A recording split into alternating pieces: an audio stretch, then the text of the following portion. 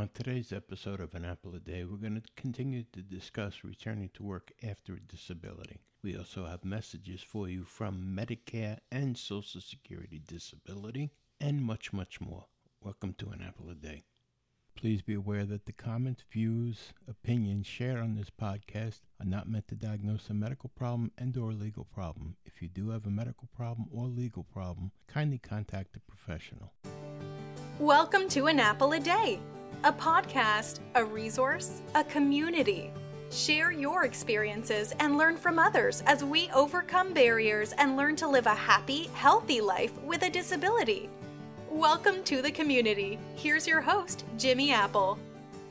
Welcome to another episode of An Apple a Day. I'm your host, Jimmy Apple. Before we start, let me remind you, An Apple a Day is brought to you by www.famousapple.com. Famousapple.com is the home site for this podcast, so if you get a minute, go over there, check it out. That's www.famousapple.com. Now, if you'd like to write me, you can write me at Jimmy@famousapple.com. That's Jimmy @famousapple.com. And now you can also reach me at admin@famousapple.com. That's ADMIN@famousapple.com. That's right, I'm one of the administrators now. So how you doing today, my friends? You feeling good? Feeling strong? You feeling better than you did yesterday? Excellent. Excellent. Well, we got a pretty good one for you today. If you remember Wednesday, we were talking to Albert from Connecticut, and we were talking about returning to work, trying to return to work after disability. So we broke it up into two episodes because there's a lot of information to take in. And instead of trying to cram it all into one, we figured we'd break it up into two. It'll make it a little bit easier to digest, hopefully. You'll see that at the end of this one. But it's a good topic, and I hope you find it interesting. But before we start, I have a message here from Medicare. Medicare.gov. It says, stay healthy. Use your preventive services benefits. Medicare covers a full range of preventive services to help you keep healthy. You pay nothing for many of them when you get them from a doctor or a healthcare provider who accepts assignment. Preventive services include things like cardiovascular disease screenings, diabetes screenings, flu shots, glaucoma tests, etc., etc. Use your official Medicare account to make a personalized calendar of current and upcoming preventive services for which you may be eligible. You don't have an account yet? It's quick and easy to sign up for one. Go to Medicare.gov. That's MEDICARE.gov. It's definitely a good idea to have a Medicare account, and you can look up different procedures and see if you are covered for them right on that account. And it'll tell you yes or no right from the beginning. No guessing. There's no going to the doctor and guessing anymore. You can tell right from your Medicare account. So it's a good thing to sign up for.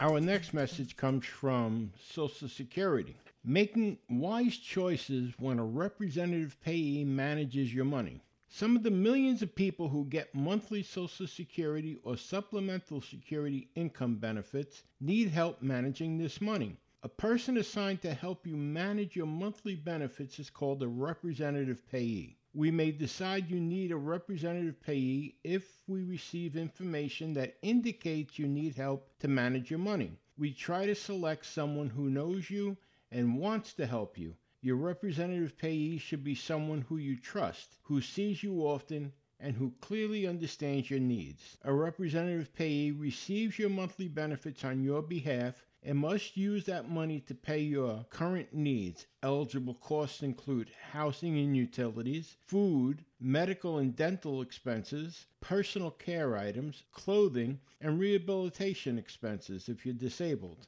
If there is someone you want to be your representative payee, tell a Social Security representative and they will consider your request. Social services agencies, nursing homes, and other organizations are also qualified to be your representative payee. Ask them to contact us. If you receive a decision that you are appointed a representative payee and don't agree with the need for one, or if you want a different representative payee, write us within 60 days to appeal the decision. If you can't manage your finances, someone can help. If you have a trusted friend or family member who can be your representative payee, our publication, A Guide to Representative Payees, will provide more information on representative payees. So to get more information, you can look up Guide to Representative Payee Rules at ssa.gov.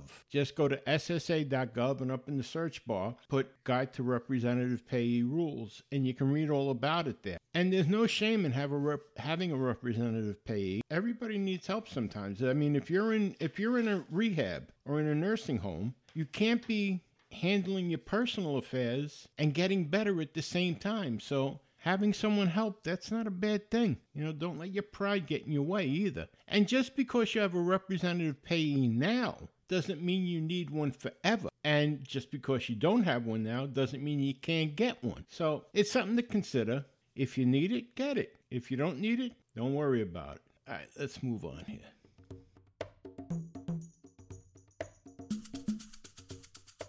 All right, I'd like to get back to where we were last time we were together. I'd like to continue answering Albert's question about the trial work period, but I want to caution you, if you didn't listen to the last episode, that was episode number 3005. It was titled More Money and SSDI. I'd suggest you listen to that as well as this episode to find out where exactly we're at here. The last question that we asked was, what happens when you complete your TWP, your trial work period? After you complete your trial work period, you begin your extended work period of eligibility. We're going to discuss what that is today, your EPE. During the EPE, we evaluate your work and earnings to decide if you can work at the Substantial Gainful Activity, SGA. We're also going to discuss SGA today. What else do you need to know about TWP? Well, you're not eligible for disability benefits or TWP if you work at the SGA level within 12 months of the start of your impairments and before we approve your claim for disability benefits. This is because your impairment does not meet our definition of how we define disability. Now, to find out how Social Security defines disability, go to ssa.gov and type up in the search bar disability. Once you get to that page, look up the definition of how they define disability. It's important to know. So next we'll look at substantial gainful activity. What is it? To be eligible for disability benefits, a person must be unable to engage in substantial gainful activity, or SGA. A person who is earning more than a certain monthly amount net of impairment-related work expenses is ordinarily considered to be engaging in SGA. The amount of monthly earnings considered as SGA depends on the nature of the person's disability. The Social Security Act specifies higher SGA amounts for statutorily blind individuals. Federal regulations specify a lower SGA amount for non-blind individuals. Both SGA amounts generally change with the change of the National Average Wage Index. Amounts for 2020. The monthly SGA amount for the statutorily blind individuals for 2020 is $2,110. For non-blind individuals, the monthly SGA amount for 2020 is $1,260. SGA for the blind does not apply to Supplemental Security Income or SSI benefit, while SGA for the non-blind disabled applies to Social Security and SSI benefits. The trial work period. After a person becomes eligible for disability benefits, the person may attempt to return to work. As an incentive, we provide a trial work period in which the beneficiary may have earnings and still collect benefits, which we've already discussed here. So now let's take a look at this EPE or extended period of eligibility. It says once you've completed your TWP, your trial work period, you get a 36-month safety net called the extended period of eligibility. During the EPE, Social Security looks at what you earned in a month to decide if the work is considered substantial gainful activity, or SGA. Social Security can deduct the value of other work incentives like subsidies or impairment-related work expenses when deciding if your work is SGA. Once Social Security subtracts the value of these work incentives, they compare the result to the SGA that applies to the year that you did the work in. For example, if you're not blind and the work you did was in 2018, say, Social Security may decide your earnings are SGA if your income for those deductions is more than $1,180 in a month. If you are blind, the earnings level is higher. In 2018, a person who meets Social Security's rules for blindness is earning an SGA if his or her countable earnings are above $1,970. You receive a grace period the first time Social Security decides your work is SGA after your TWP, your trial work period. If Social Security decides your work is SGA, you are still due payments during a 3-month grace period. After the grace period, Social Security will suspend your payments for months that you perform SGA, substantial gainful activity. If your earnings fall below SGA during the 36-month safety net of EPE, Social Security will start your cash benefits again once you report the change and Social Security updates the work record. Once your EPE ends, you will continue to be due cash benefits if you are not working or your work is not SGA. Talking with a benefits counselor can help you better understand the work incentives available to you and how they affect your earnings and benefits.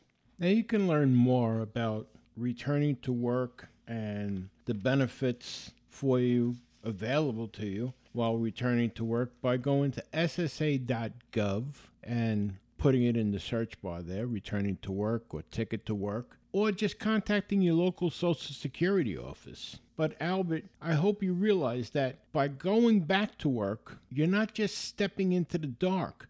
You have a lot of people there. You have a lot of safety nets there for you. So you're not on your own. You're not on your own going back. You have a lot of people there with you that are holding on to both sides to make sure you don't fall. So if you feel like you want to take that chance, by all means, go for it. But like I said to you the other day, the first person you have to consult before you do any of this is your doctor. Make sure that your doctor clears you medically to go back to work. Okay, Albert, I wish you a lot of luck. And please write back. Let us know how you're making out. Let us know what's going on in your life. And if you'd like to write, or if you have a question for us, you can write me at jimmy@famousapple.com. That's JIMMY @famousapple.com. Or you can write at admin@famousapple.com. That's ADMIN @famousapple.com. And we'll try to answer your questions right here on the podcast and share them with the rest of the listeners. You never know. Someone may be having the same problem or asking the same questions you are, and you could be helping them out by asking. Listen, thanks a lot for stopping by today. I really appreciate it. And I want to remind you, things can always be worse. That's right, things can always be worse. Right now, someone, somewhere, is wishing that they were in your position, so things can always be worse. Well, listen, have a great weekend. I will talk to you next week. You've been listening to An Apple a Day. My name is Jimmy Apple. Take care, my friends.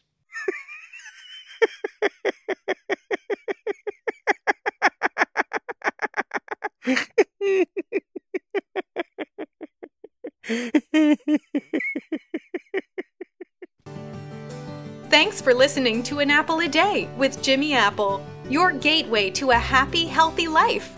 Join our community at www.famousapple.com. See you next time.